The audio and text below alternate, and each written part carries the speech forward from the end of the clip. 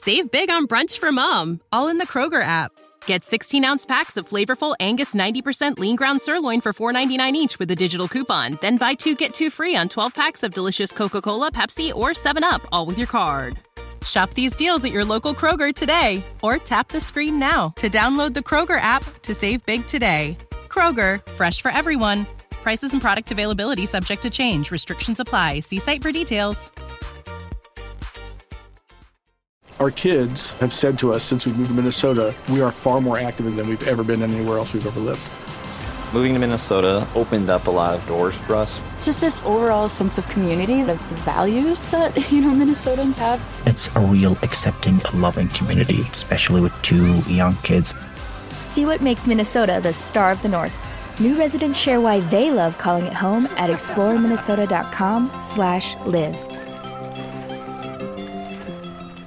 So I recently found myself on a run and I was cold. I was freezing and my wife was under the weather. We typically run together on Saturday mornings, and we're back in my active ultra running days. I would spend a few hours really early on a Saturday morning trying to get all my miles in. But now, a couple, 2 or 3 years post meniscus tear, I'm giddy to be able to just bust out, 8, 10, 12 miles for my long run on a Saturday, and especially when I could go with my wife. But on this particular day, she was not feeling up to it. And to be honest, I kind of wasn't feeling it either. So it doesn't surprise me that I neglected to check the weather before I headed out, and it was cold and it was windy, and I was a few miles away from home, and I hadn't really thought out my route. So instead of finishing with a strong wind against my back, I had opted for that strong wind to carry me as far away from my house as possible, which at this point only meant about 3 or 4 miles. But that absolutely meant that the run home was not going to be easy. So one of the things that I'm truly grateful for as a mental health provider is continually trying to learn about things that I think can help my clients. And I have now been practicing long enough to know that if I'm being honest, everything I find myself embracing and putting into my practice, I embrace and put into my practice because it truly resonates with me. And I've accepted the fact, I think kind of long ago, that in fact, I did become a therapist many, many years ago, apparently to deal with my own issues. So I found myself thinking about a phrase that I often say that I don't think people find as powerful as maybe I do. And I also realize, thank you, therapy, that is an observation that I make when I say this phrase and people don't leap off my couch and say, oh my gosh, that's the one, that's it. You did it. You just changed my life with that one phrase. That if that is not what I observe, then I quickly make a judgment. I make in that very moment to maybe ease my own anxiety or to make sense of that moment for me is that person on my couch just really couldn't give 2 rips about this life-changing phrase that I'm actually about to share with you. And that phrase is coming up next on the Virtual Couch.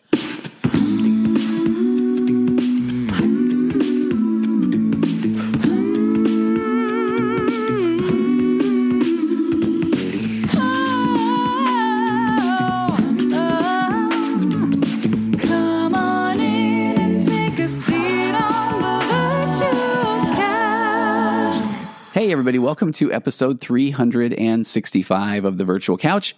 I am your host, Tony Overbay. I'm a licensed marriage and family therapist. And it actually hit me today that if you truly wanted to lose your mind, you could now listen to an episode of The Virtual Couch each and every day for an entire year. And I will just let that sit there. And I will actually let you observe and judge. Some of those judgments may include, is he serious? What an ego. Is he saying that people would really do that? And I really am not. But I feel like I'm almost required, I don't know, by the podcast gods to say that I never honestly would have imagined in a million years when I started the podcast that I would have 365 episodes. Not to mention that Waking Up to Narcissism, my other podcast, is now on episode 60-something. And on that note, I actually just released a third podcast, and that is Waking Up to Narcissism Premium Edition, Question and Answers. That's over on the Apple Podcast app. And episode 1 of that is now available. I have a Google document that has more questions about narcissism and emotional immaturity and what to do about it and how to live with it and why does it happen and who does it happen to and all of those questions. It's $4.99 a month, and hopefully it will raise money that we'll be able to fund a nonprofit that has been set up to help people that are in these difficult relationships with truly narcissistic people or extremely emotionally immature people that are definitely opting for control over love. And while I'm talking about podcasts, I really do appreciate when somebody gets pretty real about the behind the scenes things, the numbers or the reach of a particular podcast. And I just have to comment on The fact that while the virtual couch has 300 more episodes than Waking Up to Narcissism, and it is a given that I never anticipated that the virtual couch would have the reach that it does, Waking Up to Narcissism just this morning crossed over more average daily downloads than the virtual couch. So the virtual couch has a few million more downloads overall, but each now Waking Up to Narcissism episode is starting to approach and show more downloads per episode, which again, sharing numbers that I think is fun, could be around 15 to 20,000 per episode, depending on the episode. So I just feel like that's mind-blowing that podcast really does resonate, but I think it's definitely if you know, you know. So people that are in those relationships with emotionally immature individuals, and it doesn't just have to be a spouse, we are interacting with emotionally immature or people with narcissistic traits and tendencies on a daily basis. So that could even be somebody in the workplace, a neighbor. It could be even an institution or an entity that you are working with. It can be an adult child, or it can be a sibling, an adult sibling. So there's just a lot of information there that I feel like can help people just stay more present, know that they're okay, know that it is 100%, and that's an all or nothing statement that I stand behind, for you to have your own thoughts and feelings and emotions, and you are not crazy for having them. And if you are in a relationship where those are continually being challenged or you are made to feel less than, then I really would recommend that you check that podcast out. Just check out the show notes and click on, there's a Linktree link, and it will give you access to the newsletter, the latest podcast episodes, the trailer for Murder on the Couch, the upcoming True Crime Meets Psychology with my daughter Sydney. And I think it will also link to the virtual couch accounts on TikTok and Instagram and Facebook, and the Magnetic Marriage Workshop, which is a 90-minute workshop. And the updated full marriage course is going to be released shortly, and I'll make a lot of noise when that is ready. So where were we? That phrase. The phrase that I was alluding to, in almost like true reality show TV format, where we ended the scene, let me come back to the show and I will set the stage. I will read the last sentence or two from the transcript, and this is where we left off. When people do not leap off of my couch after I say this phrase, and when they do not say, there it is, that's it, you did it, you just changed my life with that phrase, that if that is not what I'm observing, then I make this judgment in that very moment, again, to maybe ease my own anxiety or make sense of the moment for me, that the person on the couch cannot give two rips about the life-changing phrase that I have just shared. And that phrase is, acceptance does not mean apathy. And I feel like if I had sound effects, it might go, wah, wah, wah, maybe not as exciting as you think. But let me break that down a little bit today, because we're going to talk about acceptance and willingness in a way that I think is going to help. It's going to help in a lot of ways. It's going to help with anxiety. It's going to help with fear. It's going to help when trying to take on something new. So why don't we start with, what does apathy even mean? And then I'm going to spend some time in the book by Dr. Stephen Hayes, the founder of Acceptance and Commitment Therapy, his book called Get Out of Your Mind and Into Your Life, which, being completely honest, for some insane reason, cues me to sing in my head each and every time the Billy Ocean classic from 1988, Get Out of My Dreams and Into My Car, which I shared with someone in a session last night. And she is in her 20s, and she said that was really a song title. And it was 1988, the year I graduated high school. Again, Billy Ocean, Get Out of My Dreams and Into My Car, which that must be some sort of cue or trigger, because that is the year that I graduated high school. So on that note too, I just hit pause. I came back and I did Google top songs of 1988 to see why wasn't another song stuck in my head more iconically than this Billy Ocean song that I was never a fan of. And ironically, that is also the year of Rick Astley's hit, Never Gonna Give You Up. So I guess in essence, you were just verbally Rickrolled. So back to apathy.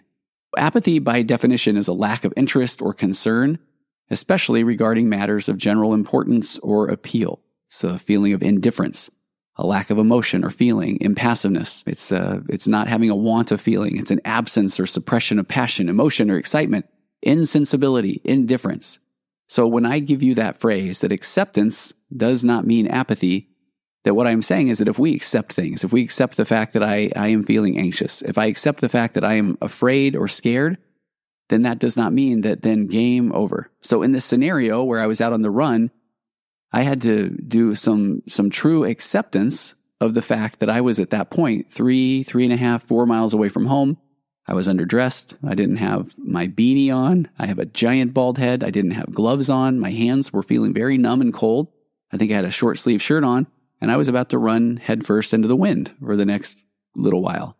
So acceptance doesn't mean then at that point that I might as well give up, Because in a situation like that, there really wasn't an option to give up. Not to sound very dramatic, but I was a little bit off the beaten path, and there wasn't, I couldn't just flag down a taxi, or I don't even know if I think I need to use Uber all the time now. But I don't even think I probably had cell phone service where I was. And I just had to accept the fact that this was going to be rough or difficult. Because that acceptance, again, doesn't mean that I'm just throwing in the towel. And I think we fear so often that acceptance does absolutely mean apathy, this impassiveness, this hopelessness, this absolute suppression of passion or emotion or excitement, and this indifference. And let me step back, and we're going to talk about how that would still work even in the context of that run. But when I first started using the phrase, this acceptance doesn't mean apathy phrase, it really was showing up in the context of helping people post-divorce. And I promise it really does require you, the listener, or a client in my office to stay really present here for a minute, because it's going to sound at first, I worry, like the complete opposite of what I am intending, a true paradox, which is going to be ironic because when we get into the book by Dr. Hayes, we are going to start talking about a paradox of just great proportion. So acceptance.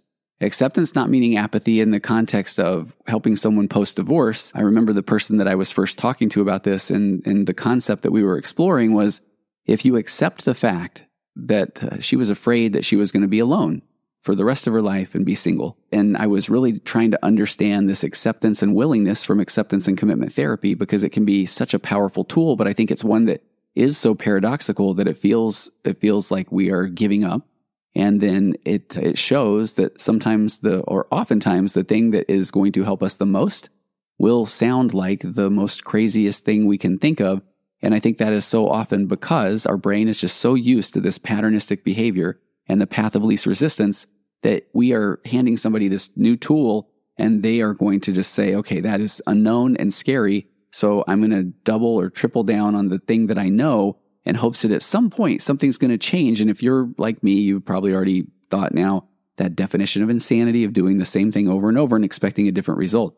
Now, to give ourselves a little bit of credit, we are doing the same thing over and over often, but then we are hoping that things like time or being in a different location will be just the catalyst enough so that it will not continue to be the same thing over and over, but it typically does end up netting the same results.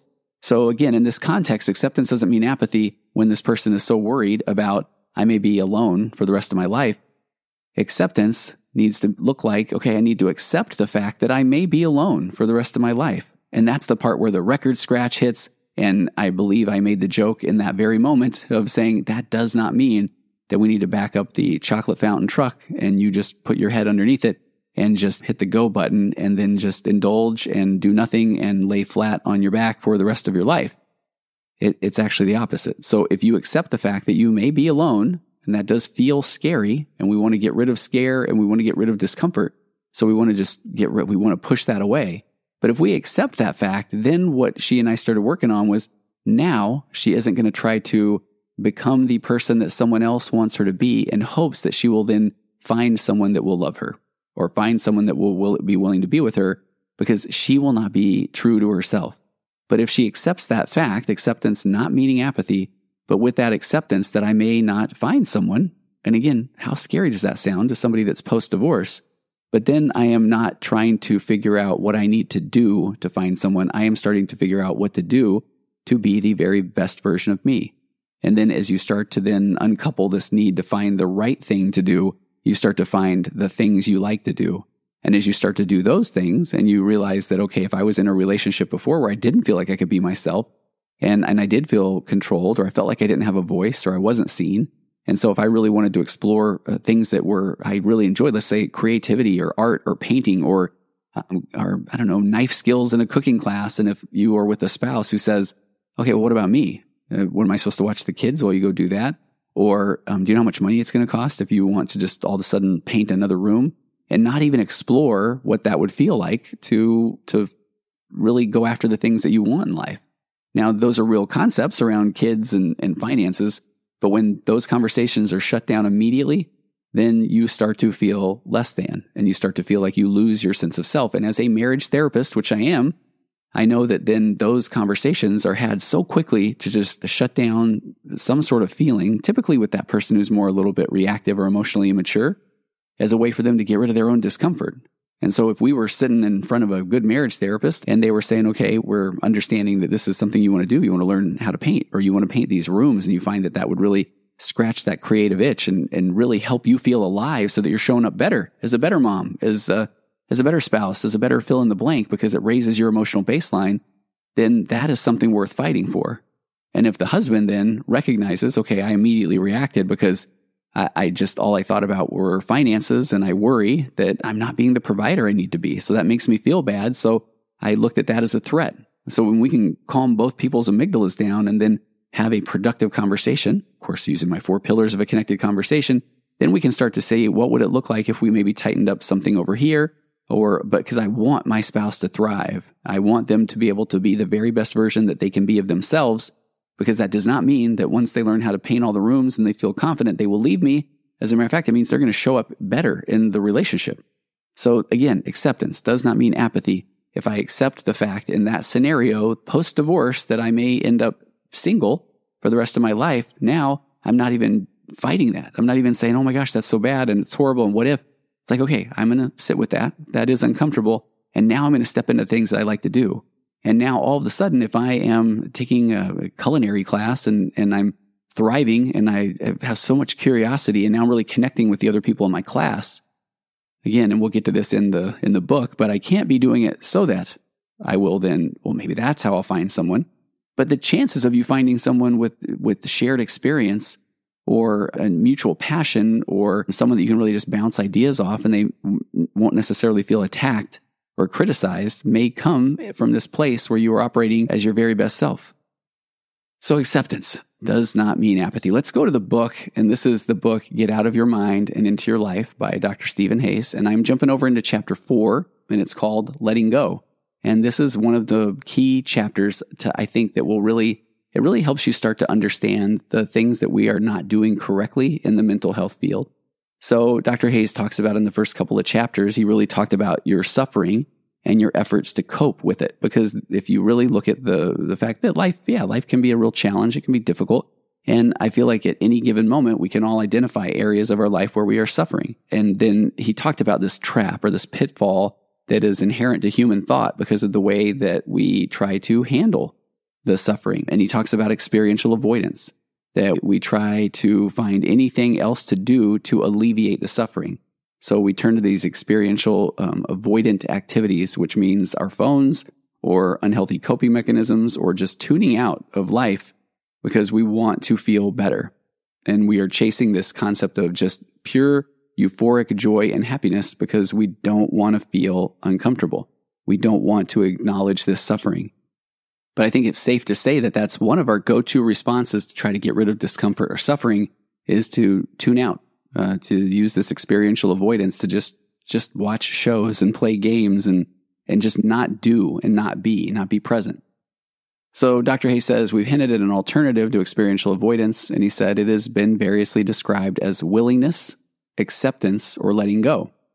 And I really want to clarify what acceptance and willingness looks like, because I think this will really help move you forward in being more present, and being more present will move you forward in figuring out what really matters to you. And Dr. Hayes says that acceptance is a skill that you may have heard about or experimented with in the past. And it's certainly something that you can learn to do, but he said, unfortunately, it's not something that your mind can do. Your mind is trying desperately not to accept uncomfortable situations or feelings. So he said that's why learning more skills will be required before you can implement this concepts of acceptance and willingness in your daily life. Because he says, even after all, your mind is aware of what you're reading right now. And in this area, your mind is not your ally. So welcome to the first paradox. If you're not willing to have it, you will. And he said that is one of these rules that applies to the things that are going on internally, or what they call in ACT, your private experiences. That if you aren't willing to have it, you will. And he said that we've implied that this rule is important for dealing with your suffering, although he said he didn't really exactly express where that importance lies. So he said, let's take a look at what the mind does with such an idea. Again, that idea of if you're not willing to have it, you will. So he said, suppose that the rule is true, that if you aren't willing to have it, you will. So given that you've already suffered a great deal, what can you logically do that would apply that rule to your suffering? So when I go back to my running example, I would rather not be cold, and I would rather not feel pain when running home, fatigue. I would rather not feel all of the difficulties of running into the wind when I'm tired and cold. Or in the situation of this person that was divorced, she does not want to suffer in feeling alone. So he says, if you're like most people, you began thinking about how you might be willing to have these negative private experiences if that meant that those negative experiences would begin to diminish or even disappear. He gives a really good example. So he says, for example, suppose that that anxiety is your main issue. And he says, you really hate how anxious you are. And you just read a sentence that purports to be a rule to help you deal with your problem. And that sentence that we just read states that if you aren't willing to have it, you will. So what would that mean for your anxiety? He said, what follows is the kind of speculation that the word machine that we call our mind does best. So your mind is going to say something like, okay, so if I'm not willing to be anxious, then I will be anxious. So, and I think we can accept that. If I am worrying about my worry, that is going to worry me. But he said, I suppose that means if I were more willing to be anxious, then I might not be so anxious. And I hate being anxious. So I guess I'll give it a try. I will try to be more willing to feel my anxiety so that I won't be so anxious. You can see what we just did there, what the mind did. He said, with that, the thought trap slams down around you, because if you are willing to be anxious only in order to become less anxious, then you're not really willing to be anxious, and you will become even more anxious. Now, I know that there are a lot of different ages that listen to the podcast, so I want to talk a little bit for a second about what this concept even looks like with regard to intimacy within a relationship, a marriage. I often have this conversation with couples where, and I'm just going to go some real gender stereotypes here, and I'm going to own that. So one of the common things I find is if a guy comes into my office with his wife and the guy wants more intimacy, he says, that will solve all the world's problems. So he says, when I'm happy, then I would love to celebrate with us being intimate. Or if I'm sad, there is no greater pick-me-up than being intimate. Or if there's a headache, I don't know why there hasn't been more research on a cure for headaches being intimacy. And so he says this as if this is facts. And so he looks at me and then often says, okay, you get it. I'm sure you're a sex therapist. Can you tell my wife? And then I look over and then I see her withdrawn. And then this conversation's happened so many times where then if I say, okay, what are you hearing? And she says, all right, I'm hearing that I am in charge of his emotions. I'm in charge of managing his anxiety, his depression, his happiness, his sadness. And so that makes her start to feel more like an object. So fast forward, we have a conversation about maybe changing the relationship with intimacy so that the wife will feel safe to be able to be more physically intimate without it necessarily leading to sexual intercourse. And often, this is why I bring this story up, because I think it's such a good example of this, where I will almost in this scenario have a guy look over at me and say, oh, okay, so if I change my relationship with intimacy and I don't make it that I need her to manage my emotions, my anxiety, and he's like, I get it. Almost like with a wink of saying, and that'll lead to more intimacy. And it's the exact opposite. So if you change your relationship with intimacy and focus more on the connection or the relationship and know that not all roads have to lead to intercourse, then you start to learn to be more accepting of the moments of being physically intimate without that, quite frankly. And then if the guy says, oh, okay, I got you. And now that you laid out that way, yeah, I would love more of that, but then it will also lead to more intercourse too. Is that what you're saying? No. So that person's missing the point. So we go back to that again. So if I'm not willing to be anxious, I will be anxious. And I suppose that means if I were more willing to be anxious, I might not be so anxious, and I don't like being anxious. So I guess I'll give it a try. I'll try to be more willing to feel my anxiety so that eventually I won't be as anxious. So that thought trap, it slams down around you, because if you're willing to only be anxious in order to become less anxious, or if you're willing to then deal with a less physical intimacy so that you will then eventually get more physical intimacy, then you're not really willing to be anxious, or you're not really willing to be less physically intimate. And that will cause you to become even more anxious or frustrated. And Dr. Hayes says this is absolutely not psychobabble. He said, read the sentence again. Yes, they are paradoxical, but the paradox seems to be true. Those sentences demonstrate the merry-go-round ride that can result from trying to force the mind to do something it can't do. If the only reason you're willing to allow yourself to feel anxiety today is the hope that then feeling it today will free you from it, from the necessity of feeling it in the future, then that's not going to work. Because what your willingness here really means is you just don't want to feel any anxiety. And you'll try to jump through all kinds of mental hoops not to feel it. And he says that's not the same as being willing to feel your anxiety. And quite frankly, that can cause more anxiety. So he said, this is why we've said that the approaches that might help with the causes of your pain are difficult to learn, not in the sense that they are effortful, but because they are tricky. And he says, for that reason, we're going to put the concept of willingness on the table here. But we will deal with quite a bit of other material before returning to this topic to try and apply it to the core areas of the things that you struggle with in your life. So I think this next part is so key. It's as if I'm saying, you may not be listening up until now, but now really listen. But this is key, acceptance and willingness. So accept, he says, comes from the Latin root capere, and I don't know my Latin, but meaning to take. Acceptance is the act of receiving or taking what is offered. But sometimes in English, accept means to tolerate or resign yourself. As in, okay, I guess I have to accept that. And that's where I go with the acceptance does not mean that. Acceptance does not mean apathy or just this tolerate or resign yourself to. And that is so key to understand that we're not saying, okay, accept and just tolerate and resign yourself to. Dr. Hay says that is precisely not what is meant here. By accept, we mean something more like taking completely in the moment without defense. So if we are saying accept your anxiety, then we're saying that take it in and be in that moment and try not to push it away. Just be in the moment. When I am taking in or accepting that I was 3.5 whatever miles away from my house and it was cold and I had to run, then I took that moment in completely. And I truly did, without defense. It was happening. There I was. Now I was in the very present moment. And in that moment, now I could honestly feel the wind on my skin. I could feel the wind up against the cold of my shirt that had sweat. I could notice my feet pounding the ground. I could feel the contractions of the muscles in my legs. And if that sounds like mumbo jumbo or psychobabble, I understand, because years ago, I would have thought there is no way I'm going to be recording a podcast and I'm going to be talking about notice your labored breath. Isn't that beautiful? Feel the air sucking into your lungs at a rapid rate as your heart rate increases. But that is exactly the thing that to do to be in that moment. And what am I not doing? I'm not being angry or beating myself up or feeling this just hopelessness. I'm taking in that very moment, taking completely in the moment without defense. So then Dr. Hay says we use the word willing then as a synonym for accepting. So staying true to that meaning of accept. Willing, he said, is one of the older words in the English language, and it comes from an ancient root meaning to choose. So thus acceptance is to take it in completely in the moment, and willingness can be understood as then choosing what you do with that. So it can be understood as an answer to this question. Will you take me in as I am?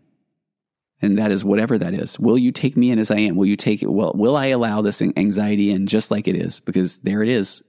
Or will I allow this moment where I am far away from home and I am cold? Will I just take it in for what it is? It is what it is. I am there. What do I do now? So he said acceptance and willingness are the opposite of effortful control. So Dr. Hay shares a little bit more. He said, what follows is a description of what to take me in as I am really means. He said, in our context, the words willingness and acceptance mean to respond actively to your feelings by feeling them, literally. Much as you might reach out and literally feel the texture of a cashmere sweater, they mean to respond actively to your thoughts by thinking them. Much as you might read poetry just to get the flow of the words, or an actor might rehearse lines to get a feel for the playwright's intent, to be willing and accepting means to respond actively to memories by remembering them. Much as you might take a friend to see a movie you've already seen, they mean to respond actively to bodily sensations by sensing them. Much as you might take an all-over stretch in the morning just to feel your body all over. That willingness and acceptance mean adopting a gentle, loving posture toward yourself, toward your history, your past, your programming, so that it becomes more likely for you simply to be aware of your own experience, much as you would hold a fragile object in your hand and contemplate it closely and dispassionately. He says the goal of willingness is not to feel better, because if we are continually just chasing the feel-good feeling, then we are going to just be turning from one dopamine hit to the next. And we're going to be missing out on so many of life's experiences because those experiences can come with a lot of emotion. They can come with some negativity. They can come with discomfort. So we need to be willing to embrace those moments and that discomfort. And what I truly wish people could get a glimpse of is that as you start to embrace these moments and sit with the discomfort, it really turns out to not be as scary as you think it would be. Things like anxiety are there for a reason. They're there to warn you, but we worry about 99% of the things that will never happen. And we even convince ourselves that we're just preparing, or we're just making sure, or we're just what if, and we're avoiding, and we don't. But when we start to recognize that we're also in that same process missing out on a lot of life and figuring out who we are and what we have to offer, and we can really change that interior landscape of your mind or what it feels like to be you based on this slow residue of lived experience. And those lived experiences are far greater teachers than that experiential avoidance. I think Mike Rucker was on my podcast. He has that book, The Fun Habit, and he was talking about a concept that I think about so often, where I feel like when you are in the moment and having these experiences, even the ups, the downs, all of those experiences, and you allow yourself to feel them, those become really part of what it feels like to be you. And he talked about all of the other things that you do, all of the TV shows you watch and the games you play and the time spent ruminating and worrying and wondering and getting that crystal ball out and just all those things, fortune telling, that those all just get lumped into just this kind of bucket of gray in our memories. Just, what did you do for over the weekend? Oh, just a regular weekend, just kind of got through it. Here I am. Versus oh man, I went on a run and I didn't dress as well as I should have. And I was freezing cold, but I made it. And I got to, interacted with a couple of people. I saw these, this animal that I'd never seen before. That sounds crazy. Like an aardvark running around Lincoln. But you were having these experiences. So what it feels like to be you is somebody who does, and somebody who is participating in life. And in that participation, you are going to start to connect with new things and opportunities and feelings and sights and smells and sounds. And that is going to help you grow. And what that internal landscape of what it feels like to be you is going to be one that is feeling pretty content, or even, dare I say, overall happy with life, because you're taking more charge or control of your life. So again, the goal of willingness, he says, is not to feel better. It's to open yourself up to the vitality of the moment and to move more effectively toward what you value. Dr. Hayes said in another way, the goal of willingness is to feel all the feelings that come up for you more completely, even or especially the bad feelings. So you can live your life more completely. In essence, instead of trying to feel better, willingness involves learning how to feel, to feel the feelings, feel better. And to be willing and accepting is to gently push your fingers into, if you've ever seen the Chinese finger trap, in order to make more room for yourself to live in, rather than vainly struggling against your experience by trying to pull your fingers out of the trap. So to be willing and accepting means to give yourself enough room to breathe. And by assuming this stance of willingness and acceptance, now you can all of a sudden, he says, open up all the blinds of the windows in your house and allow life to flow through. You start to let fresh air and light enter into what was previously closed and dark out of fear and worry. So to be willing and accepting means to be able to walk through, he says, the swamps of your difficult history when the swamps are directly on the path that goes in a direction that you really care about. To be willing and accepting means noticing that you are the sky, not the clouds, the ocean, not the waves. He said it means noticing that you're large enough to contain all of your experiences, just as the sky can contain any cloud and the ocean any wave. He said we don't expect this foray into poetic metaphors to make any difference yet, but the sense conveyed may give you an idea of what we're aiming for in pursuing the acceptance in the book that he's talking about, or the acceptance just in life in general. So I would really encourage you, as you go forward after listening to this podcast, to just really take a look again at that willingness and acceptance. That will you take me in? That acceptance to take in. It does not mean to tolerate or resign yourself to, but accepting. We are taking that moment in completely without defense. And then that willingness, accepting, willing, meaning to choose. So acceptance and willingness can be understood as an answer to this question. Will you take me in as I am? Anxiety. And acceptance and willingness then are the opposite of effortful control.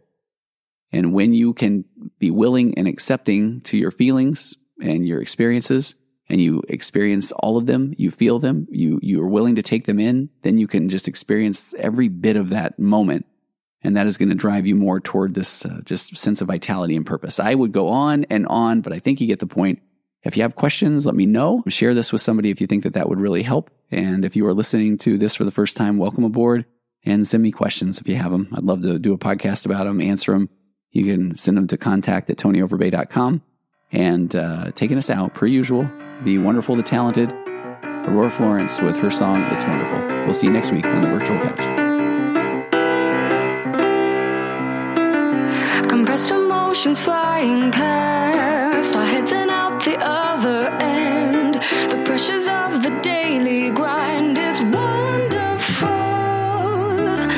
Elastic waste and rubber ghost, I'm floating past the midnight hour. They push aside the things that matter most. It's wonderful.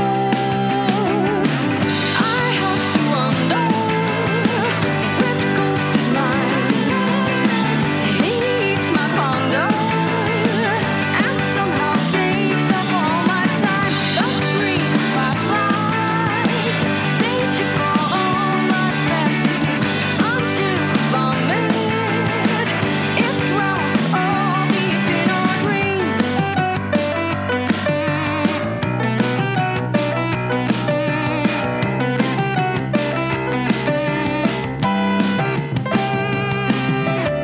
Exciting news, a discount price, a million opportunities. The chance is yours to take or lose. It's wonderful.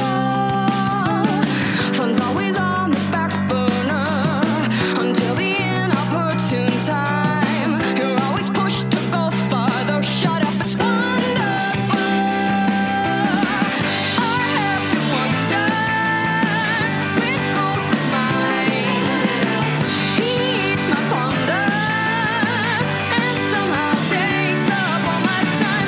The screaming fireflies, they tickle all my fancies until vomit. It drowns all deep in our dreams.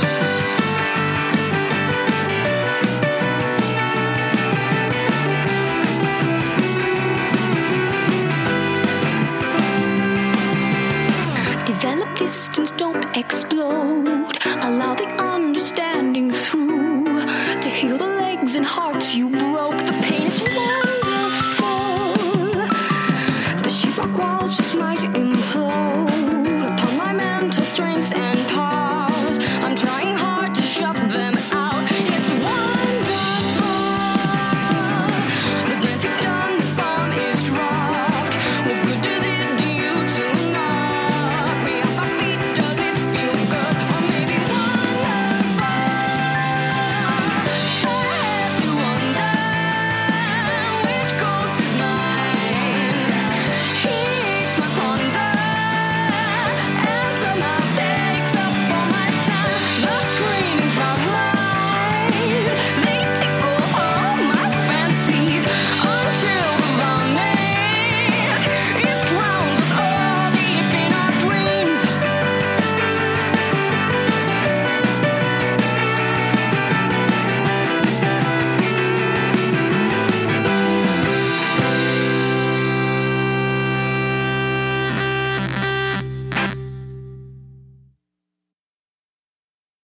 Save big on brunch for mom, all in the Kroger app.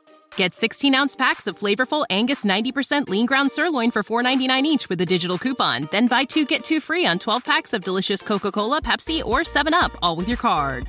Shop these deals at your local Kroger today, or tap the screen now to download the Kroger app to save big today. Kroger, fresh for everyone.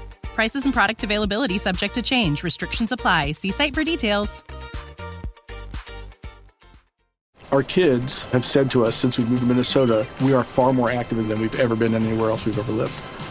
Moving to Minnesota opened up a lot of doors for us. Just this overall sense of community, of values that, Minnesotans have. It's a real accepting, loving community, especially with 2 young kids. See what makes Minnesota the star of the North. New residents share why they love calling it home at exploreminnesota.com/live.